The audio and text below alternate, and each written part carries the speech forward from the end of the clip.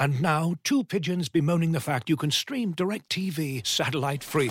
Hey, Frank, a little birdie told me you don't need a satellite dish to get DirecTV. What's little birdie? Was it Jimmy the Sparrow? It's a figure of speech. Point is, you can stream DirecTV over the internet now. Oh, sure. Next you're going to tell me those big birds are made of metal and filled with people, right? You mean airplanes? Stream DirecTV without a satellite dish. Visit DirecTV.com. High-speed internet service required. Terms and restrictions apply.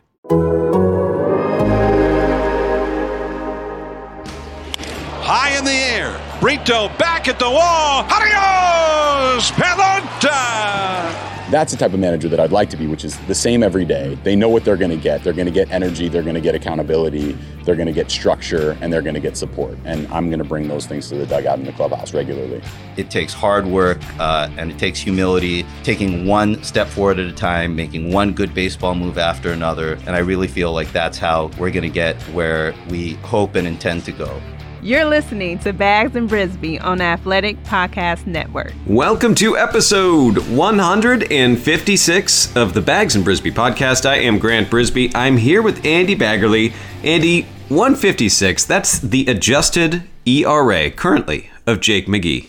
Jake McGee's a pretty good reliever. Oh, I was thinking, what are you going to go with for 156? And I would think, well, number of victories for the Giants this season, of course. It feels like that. If 150. Or here's a different question: 156 wins, first or second in the power rankings.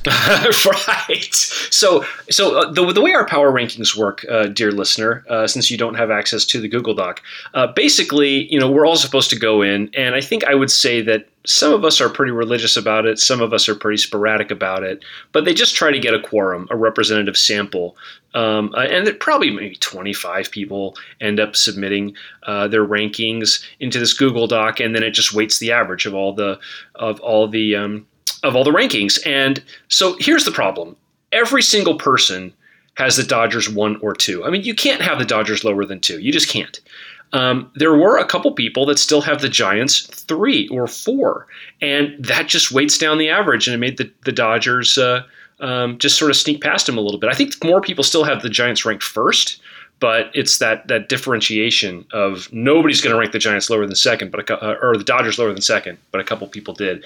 And so that is how we came to this completely arbitrary and contrived ranking that has the Dodgers slipping ahead of the Giants. And I have to admit, I am one of the more sporadic rankers. The rankings are due on Sunday, and Sunday I'm usually hither or thither, and I forget, and then I go, oh. And so if you're expecting me to boost the Giants rankings, well, first off, you don't know how I'm going to vote, pal. But second, I'm very unreliable. So blame me a little bit. But it's not just The Athletic. It's MLB. It's like every power ranking, CBS. They just like to have the Dodgers number 1. And I can tell that your pets are worked up about it. Yes. So, dear listener, let me tell you what is going on in my house. Right now I have a puppy. The puppy is 3 months old, maybe 2.5. It is a delightful puppy. We don't know what kind of puppy. It's a rescue. It's a mix. It is sweet. It sleeps through the night. It goes into its own crate at 8:30. My 3-year-old dog just barks at it and barks at it and barks at it. And so we're trying to figure this out. We have a shock collar, but I'm going to give the shock collar to my 12-year-old. So I need to order another shock collar. There's a lot. Please don't take that as serious, readers. Don't call CPS. I'm kidding about the shock collars. But anyways, you might hear some barking in the background. It is unavoidable. We're trying our best, but whoopsie doodle. Barking in the background. You can just imagine that Piper's barking at the power rankings. But you know what? It is. I make fun of the power rankings because they are completely, contrived. And it is, we're a content organization. Some things are going to be very deep and meaningful that we hope you put a lot of thought into and change the way you think about things. And some things are going to be just infotainment. But I'll tell you what, as someone who only reads the power rankings, I'm not going to poke fun at them too much because I know what a bear they are to do because I know you've done them and have talked about them. And it is an exercise. And not only that, I find them really helpful to read because I think a lot of people will when they put them together, it'll be a clearinghouse for a lot of links for stories about all the other teams. And I don't know about you, but baseball fans I think tend to be a little provincial and maybe don't get outside the bubble and might miss a really good feature about the Diamondbacks pitcher who threw a no-hitter or a really good trend story. And I think a lot of when you guys put those together, you really do a great job of sort of cultivating and collating those links for all those stories that you might have missed. So I find them very helpful to read, actually. No, I appreciate that. And it's also like, I do the power rankings, I think, about once a month, and they are like an incredible bear. It's just a lot. You're writing 3,000 words. The editors aren't keen on 3,000 words, but there's only way to do it when you're writing these capsules for each team. But before the season, like a week before the season, maybe two, they approached me and they said, "Hey, do you want to do the Baseball Barista with Hunter Pence?" And I said, "Sure, I'd love to talk to Hunter Pence on a podcast." And I'm thinking in my head, or what are we going to talk about? Is he talking about like playing day stuff, like technical baseball stuff? It turns out that like Hunter is really, really into baseball, and he wants to talk about when he's excited about the Braves. He wants to talk about the Braves. And he wants to talk about Charlie Morton. He wants to talk about this. If I weren't doing the power rankings regularly, I would be such a goofball on that show. I'd be all, yeah, the Reds. Let's see, Matt Latos, is he still on the Reds? Like, I would have no idea. So I'm very happy to have the power rankings because I feel like for the first time in a couple of years, like I'm up on baseball. Like I can chat about baseball. Yes, I agree. Joey Votto was fantastic before he retired 6 years ago. Yeah, exactly. Right, yeah, exactly. There's just too many teams. And listen, baseball now is the perfect sport for diving into your team. There's 30 teams, there's 162 games. If you can keep up with all of that, bless you. But for the most part, if you're in on the Giants, and you're going to dig down until you find the Bags and Brisbee podcast. And that's what we're here for. We're here for the minutia. We're here to get those folks. Okay, so I guess we should start to set up where we are now. We're about to kick off a road trip, East Coast road trip. I'm in my little shoebox hotel room in New York. If you go to New York, expect your hotel to be basically a tiny little glass case. It's not you don't get a whole lot of elbow room here. But I tell you what, I got out early. I had myself a big old bagel sandwich for breakfast. I walked the whole length of a High Line. It is warm today. It's going to get up to 91 degrees, and Sammy Long is going to be on the mound, followed by Johnny Cueto tomorrow. We're recording this on Tuesday. And, it's going to be a challenge of a trip against the Mets and the Braves. And I think it's going to be a really important trip for the Giants rotation, because I think that they need to start getting some length out of these guys. And they're not necessarily starting this road trip with Kevin Gausman and Logan Webb. They're starting it with Sammy Long and Johnny Cueto and Alex Woods. So I think that'll be probably one of the bigger, how the rotation fares in these first three games might really set the tone for just how this whole trip goes. I agree 100%. It also feels like, though, for a long time, I've been focused on the schedule. And I've been like, oh gosh, the Mets are coming in. Then you got the A's. Then you have the Brewers. And oh gosh, the Astros, the Dodgers, and the Giants just sort of win every single one of those series. And, and I've also been focused on the rotation. I've been worried, gosh, the Giants aren't going to get 6-7 innings from these guys. And they haven't pitched 100 innings, 200 innings in recent history. So there's going to be an issue there. And you know what? Both of those things happen. The Giants did have a tough schedule. The Giants rotation has sputtered a little bit in the second half. They just keep winning. Like, these concerns that I had were legitimate and they were true, and also it didn't quite matter. The Giants keep winning. Yeah, when I'm looking at, okay, what are you watching out for? What are you concerned about? And I know that it's really easy to look at the schedule and say, well, they've got a tough slate of opponents here coming up. But I really think that it's more internal. I think it's about just what the Giants do and how they play. And if they start to go sideways in any form or fashion, I don't think it matters who they play, because they're 38-25 on the road. They're 42-19 at home. Are they beating the teams they're supposed to beat? Let's check in with the Diamondbacks about that. Yes, they've beaten the crap out of the Diamondbacks this year. Are they being competitive against the good teams even on the road? Yeah, they took series from the Astros, from the Brewers, from the A's. So they're beating good teams. They're beating bad teams. And to me, the hardest part of the schedule was that chunk in after, I forget when it was, but I think they had something like a 35-game stretch, and 17 of the games were against the Dodgers. And to me, that there's no tougher opponent to face than the Dodgers, and they came through that part of the schedule. So not to say that they're going to coast or that it's downhill from here by any stretch. We know that they can't let their foot off the gas at all because the Dodgers are still right behind them. But I don't really look so much at the schedule and who the opponent is as much as I look at how the Giants have played, because they've met every challenge. Looking for an assist with your credit card but can't get a hold of anyone? Luckily, with 24/7 U.S.-based live customer service from Discover, everyone has the option to talk to a real person anytime, day or night. Yep, you heard that right. You can talk to a real human in customer service at any time. Sounds like a real game changer if you ask us. Make the right call and get the service you deserve with Discover. Limitations apply. See terms at discover.com/creditcard. Looking for an assist with your credit card but can't get a hold of anyone? Luckily, with 24/7 U.S.-based live customer service from Discover, everyone has the option to talk to a real person anytime, day or night. Yep, you heard that right. You can talk to a real human in customer service anytime. Sounds like a real game changer if you ask us. Make the right call and get the service you deserve with Discover. Limitations apply. See terms at discover.com/creditcard. Yeah, the Giants have played 18 teams this season. They have a winning record against 14 of those teams. They're tied against the Dodgers. They have losing records against the Pirates, Mariners, and Cardinals. Of course. That's a weird selection. That's a very weird selection. But, you look for the holes, and it's, well, are they good? Are they bad against the good teams? They're 6-1 against the Reds, 2-1 against the Astros. They're 2-1 against the Brewers. They 4-2 against the A's. And then you go, well, maybe it was just a hot stretch in the beginning. No, they were 16-10 in April, 18-10 in May, 16-9 in June, 15-10 in July, 15-5 in August. Like, their worst month is a .600 winning percentage. You try and poke holes in this, and it's just hard to do. And everyone keeps waiting for the other shoe to drop, and maybe it will, but we're like late August now. This is a pretty darn consistent team. Yeah, and the Dodgers have won 9 of their last 10, and they picked up 2 games, and that's it. Over the last 20, the Dodgers are 16-4. You think, well, there's no holding that team off. Well, the Giants are 15-5.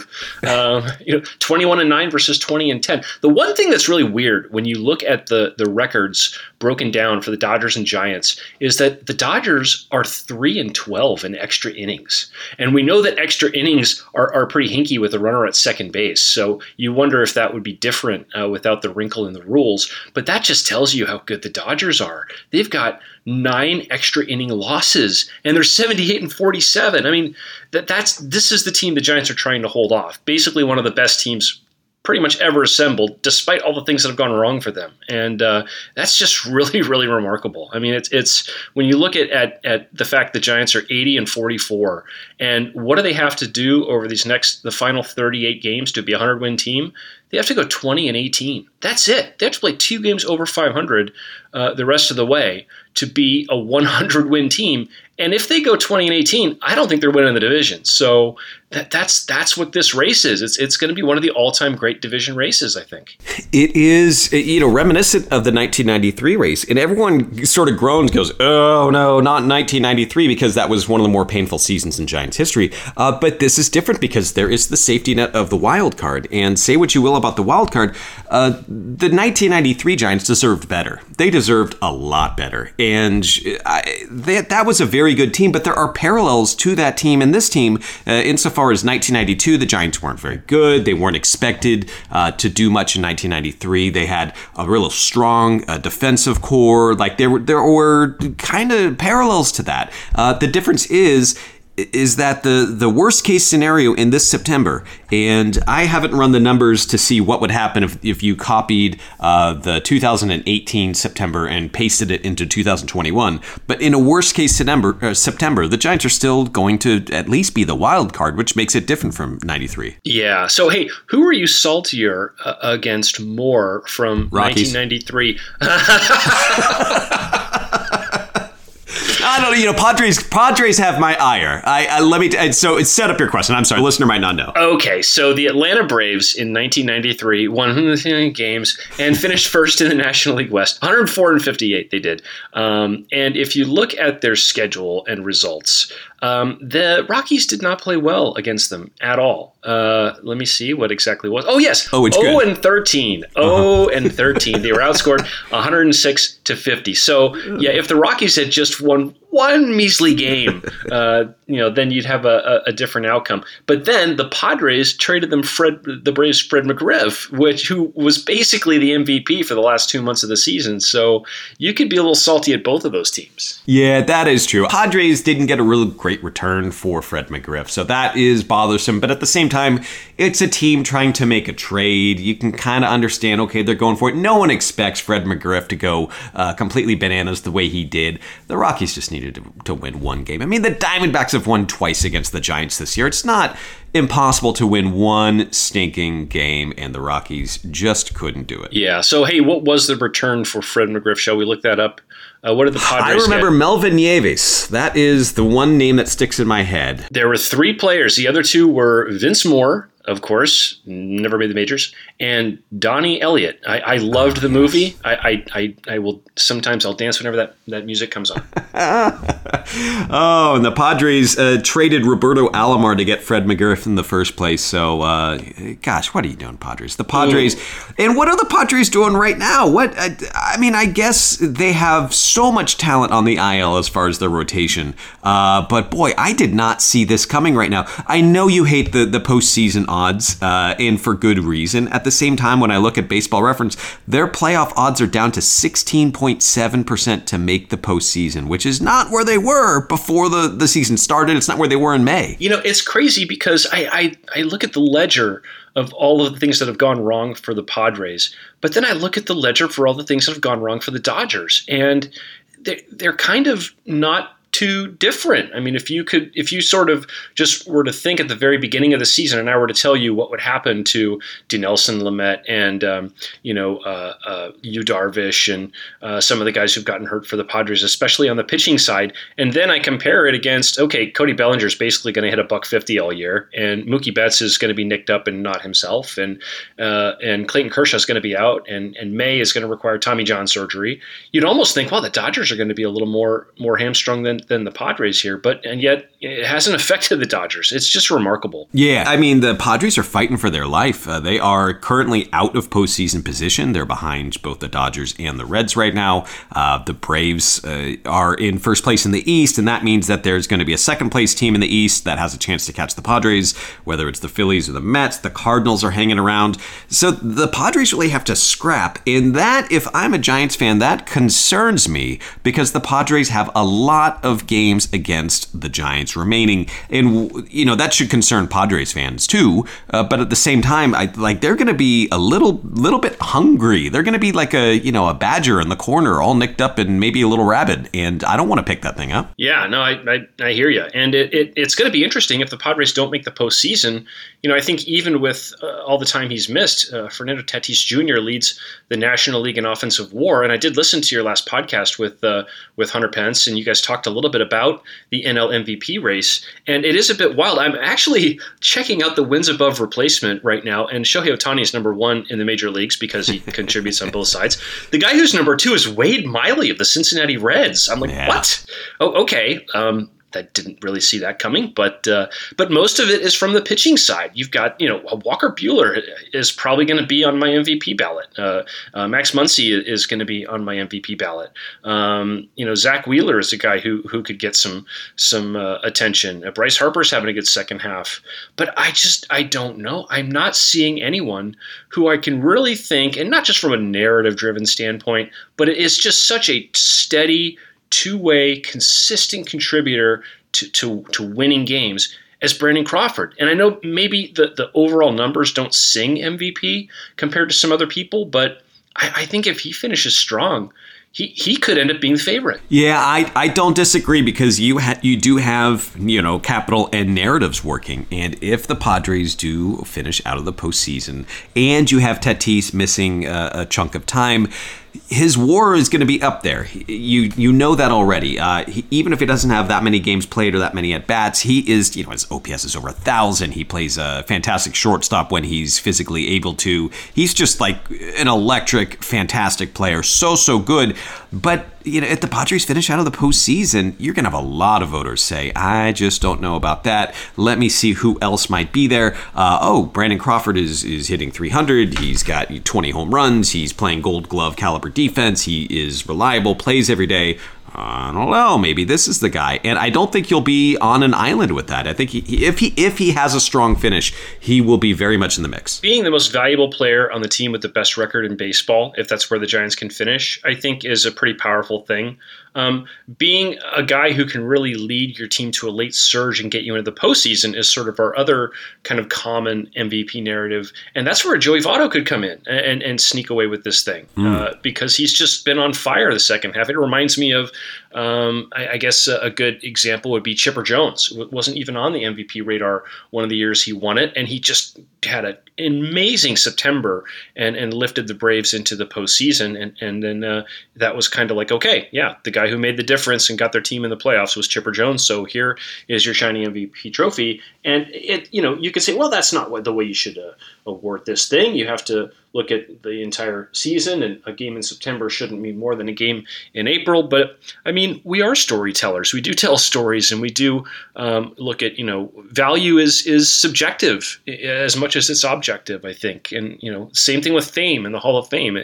So I think it's perfectly legitimate to break down the numbers and value the numbers and challenge every perception that you have with the numbers, but also look at just, who was the biggest difference maker. That to me is the MVP. And I think right now maybe it is Brandon Crawford. Do you have any asbestos handy, an asbestos suit next to you? Because I got a hot take coming. I do not, although I can tell you that if you want to abate a 1,600 square foot house of asbestos, it's going to be the least fun $10,000 you ever spend.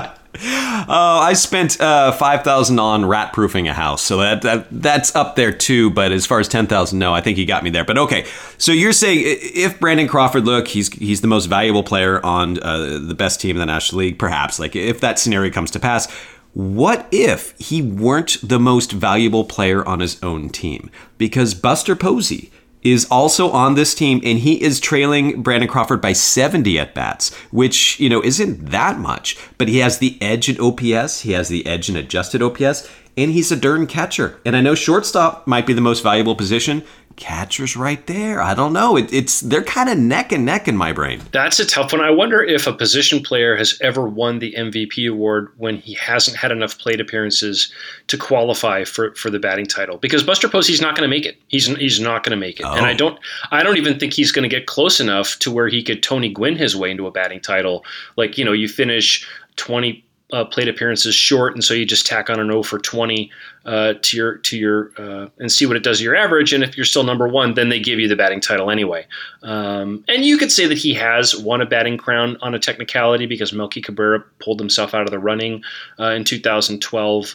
But you do the math, and he's not going to come close. He's going to finish well short of it. And games played is right there on the ballot as one of the things to consider, and that's why you have to just be a transcendent starting pitcher, have just a great season for me to put you in the top 5 on my ballot. I just feel it's an award that's mostly for position players who play every day.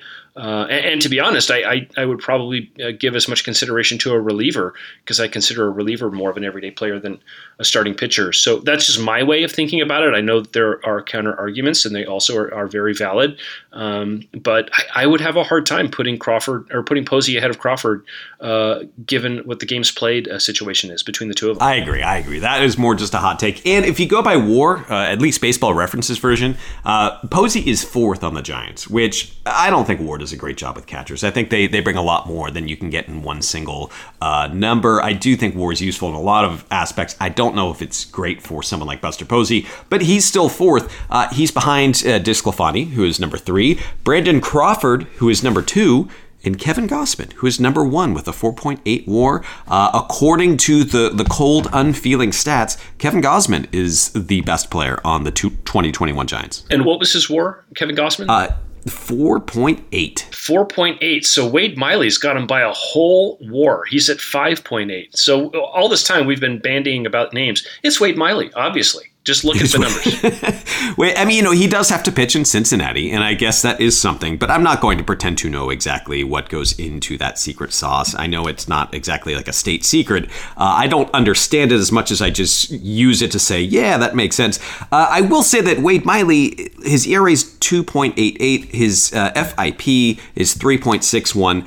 I don't necessarily understand how he's doing it, but I think the Reds are one of those teams where it's a smart team, and you can they probably have something figured out with him. Like he's got to have the pitch sequence down. I don't know. Someone's going to have to tutor me in how Baseball Reference calculates their WAR, because he's not exactly like unhittable. 8.1 hits per 9 innings is pretty average. His whip is 1.228. That's, again, nothing to write home about. Strikeout to walk ratio is, okay, 2.38. He's 10-4 with a 2.88 ERA, and like you said, a difficult ballpark. He threw one pretty darn good complete game. It was a no-hitter. But how in the world is Wade Miley leading the NL in Baseball Reference WAR? This does not compute. And now, two pigeons bemoaning the fact you can stream DirecTV satellite free. You see this? A family watching baseball on DirecTV with no satellite dish in sight. Let's heckle them. You call that changing the channel? Choke up on the remote, buddy. I hope getting all these games on DirecTV makes up for your mother not pre-chewing your sunflower seeds. DirecTV has the most MLB games. Visit DirecTV.com. Claim based on total games offered on national and regional sports networks with choice package or higher. Availability of RSNs varies by zip code and package. High-speed internet service required. Terms and restrictions apply. I can give a quick sort of thumbnail sketch about it. A Baseball Reference's WAR is based on the runs they allow. Like they're not looking at anything else, right? They're just saying pitched X number of innings. He plays in this ballpark. The league average is this. This is how many runs he's allowed. Blah, that's the WAR. Whereas Fangraphs does a little bit more nuanced. Like, okay, this is what his ERA should be if you take his home runs allowed, his strikeouts, his walks. And so if you go to Fangraphs, his WAR is 13th. He's 13th in the league behind Joe Musgrove, Julio Urias, Adam Wainwright. Like he's down quite a bit. So that's the difference. I generally prefer Baseball Reference's WAR if I'm looking at a multiple season stretch. Fangraphs I kind of like if I'm kind of taking a peek at that pitcher's one season. But yeah, I don't know. It's fun to have two numbers to argue with, but that kind of goes to what WAR is. It's an imperfect stat that is very necessary. Yeah, that part I did know, and I know as a voter, when I'm looking at these awards at the end of the year, I use Baseball Reference WAR because Fangraphs WAR tends to be more predictive, versus Baseball Reference WAR is more like, okay, this is what you did, and we're not giving out MVP or Cy Young awards based on how somebody should have done or what they could predict to do in the future. It's not a future Cy Young, it's a what you did this year. So that part I was familiar with. It just seems like a Walker Buehler should have a higher WAR, even if it's based on the results. But I'll just take their word for it. Yeah, Walker Buehler, Zach Wheeler, Wheeler Buehler, Zach Walker, whatever it takes. I mean, those are some good pitchers. And then you get like two goofballs in Milwaukee who are just going nuts. So interesting Cy Young race. Let me talk to you. I was asked on KNBR by Mark Willard last night, friend of the program, Mark Willard. He said that he was hearing chatter over the weekend that the Giants are too home run dependent, that at some point that's the shoe that's going to drop, that if you keep waiting around for the long ball, eventually you're going to get into the postseason, meet pitchers that don't give up long balls, and poof, there goes your year. I'm not really worried about that. I think you get the sluggers first and you worry about the rest later. I think it's more station to station, singles, gap to gap teams that might have a problem. I don't know. Are people overthinking this? Am I overthinking it? I think they're dependent on home run differential, and not giving up home runs. I think that's as important to them as hitting home runs. And yeah, they're scoring, more runs on homers in terms of percentage than any team in the league. But they also have a pretty good record when they don't hit a home run. I mean, it's not like they're 9-30 when they don't hit a home run. They're pretty close to 500 last time I checked, and if I can scan the game notes, maybe I'll find an answer for you. But yeah, that's what makes me think that they don't necessarily have to rely on the homer unless a lot of the pitching and defense goes south, and they just have to outslug a team to win games because the rest of the team is not holding up its weight, and that could happen as we get into this final stretch of the season, and pitchers are going into the red on their innings a little bit. I mean, that could be the case. But they don't necessarily have to be too reliant on the home run if other portions of the team can step up and do their jobs, which they have at various points in the season. That would be my take on it. Another hot take I might have is that the Giants aren't necessarily home run dependent. They're mistake dependent. They are counting on the opposing pitcher to make mistakes. They are very disciplined as far as what they're looking for, what they will swing at, what they won't swing at, and they're looking for mistakes. And there are times when you have a guy like Walker Buehler and he's on fire and he's throwing 99 where he wants to, they're not going to do well. And so in the postseason, you might find those pitchers more. There will be regular off days. You'll have more of a 4-man rotation than a 5-man rotation. So that part does concern me. Like, the Giants just might run into a buzzsaw of pitchers throwing the ball where they want, and that's going to be a problem. That's going to be a problem for everyone. That's going to be a problem for every single team. If you're the 1927 Yankees, it doesn't matter. So I'm not as worried about it, because to say they're home run dependent, they are, but I think it's more mistake dependent. Yeah, I think that really tracks with what I've seen just from watching the games this year. And by the way, 14-16 is the record when they don't hit a home run. But yeah, you see them play the Dodgers and a Walker Buehler on the mound where he doesn't make any mistakes. And they have a hard time manufacturing there. They have a hard time finding ways to eke things out. So I do agree with you that when they play a team that plays very clean, doesn't really give anything away, then they may have some trouble creating on their own a little bit. But they do feast on the mistakes. And we know, we've seen that Sports Info Solutions stat about giveaways and how the Giants are the best in the major leagues at the fewest giveaways per game. And they certainly do capitalize on the ones that they get, whether it's walks, hit batters, wild pitches, balks, caught stealings, anything on both sides of the ball that gives you a free base or takes away a free base. So that's really where they've beaten teams. It's just by playing cleaner and playing better. And like you said, when they get those mistakes at the plate, they're really doing damage on them. And there are some days you're not going to get any mistakes, or you might get one or two. And they'll have to find ways to eke out wins against good teams, maybe in the postseason if that's the case. But they're doing what they should do when teams do make mistakes, and that's capitalize on them. They've done it all year, and they've been very, very good and very consistent at it. Do you remember what your prediction was for wins for the Giants this year was? Did you have like a number of wins? Fewer than they may already have, I think. I kind of feel like I thought they could be a 500 team. I thought that would be their goal because they've never had 5 straight years under 500 as a franchise. And so that would really be a motivation for them to build off last year where they missed the playoffs by 1 game, as being 500 by a game.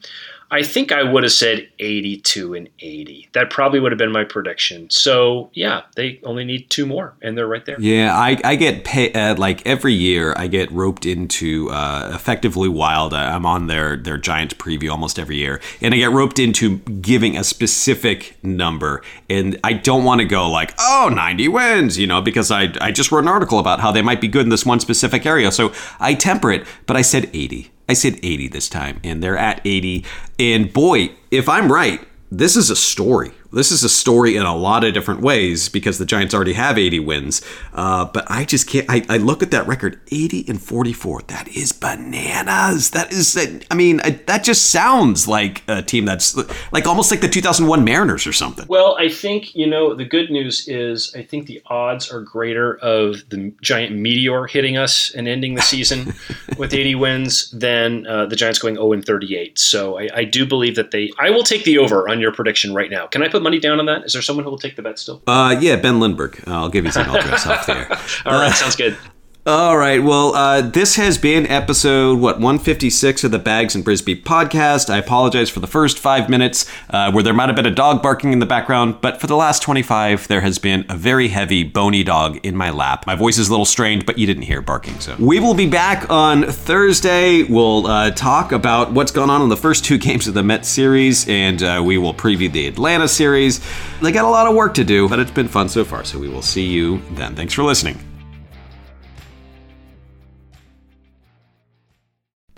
As you've probably heard by now, we've teamed up with BetMGM this season. We'll be using BetMGM lines to make all of our picks, and we'll have special offers for our listeners each week. If you haven't signed up for BetMGM yet, use bonus code The Athletic, and you'll get a 1-year subscription to The Athletic, plus up to a $1,500 first bet offer on your first wager with BetMGM. Here's how it works. Download the BetMGM app and sign up using bonus code The Athletic. Make your first deposit of at least $10. Place your first bet on any game and claim your voucher for a 1-year subscription to The Athletic. See BetMGM.com for terms. U.S. promotional offers not available in D.C., Mississippi, New York, Nevada, Ontario, or Puerto Rico. Gambling problem? Call 1-800-GAMBLER. Available in the U.S. Call 877-8-HOPE-NY or text HOPE-NY 467-369 in New York. Call 1-800-NEXT-STEP in Arizona. 1-800-327-5050 in Massachusetts. 1-800-BETS-OFF in Iowa. 1-800-270-7117 for confidential help in Michigan. 1-800-981-0023 in Puerto Rico. First bet offer for new customers only in partnership with Kansas Crossing Casino and Hotel. Don't forget, if you haven't signed up for BetMGM yet, use bonus code The Athletic, and you'll get a 1-year subscription to The Athletic, plus up to a $1,500 first bet offer on your first wager.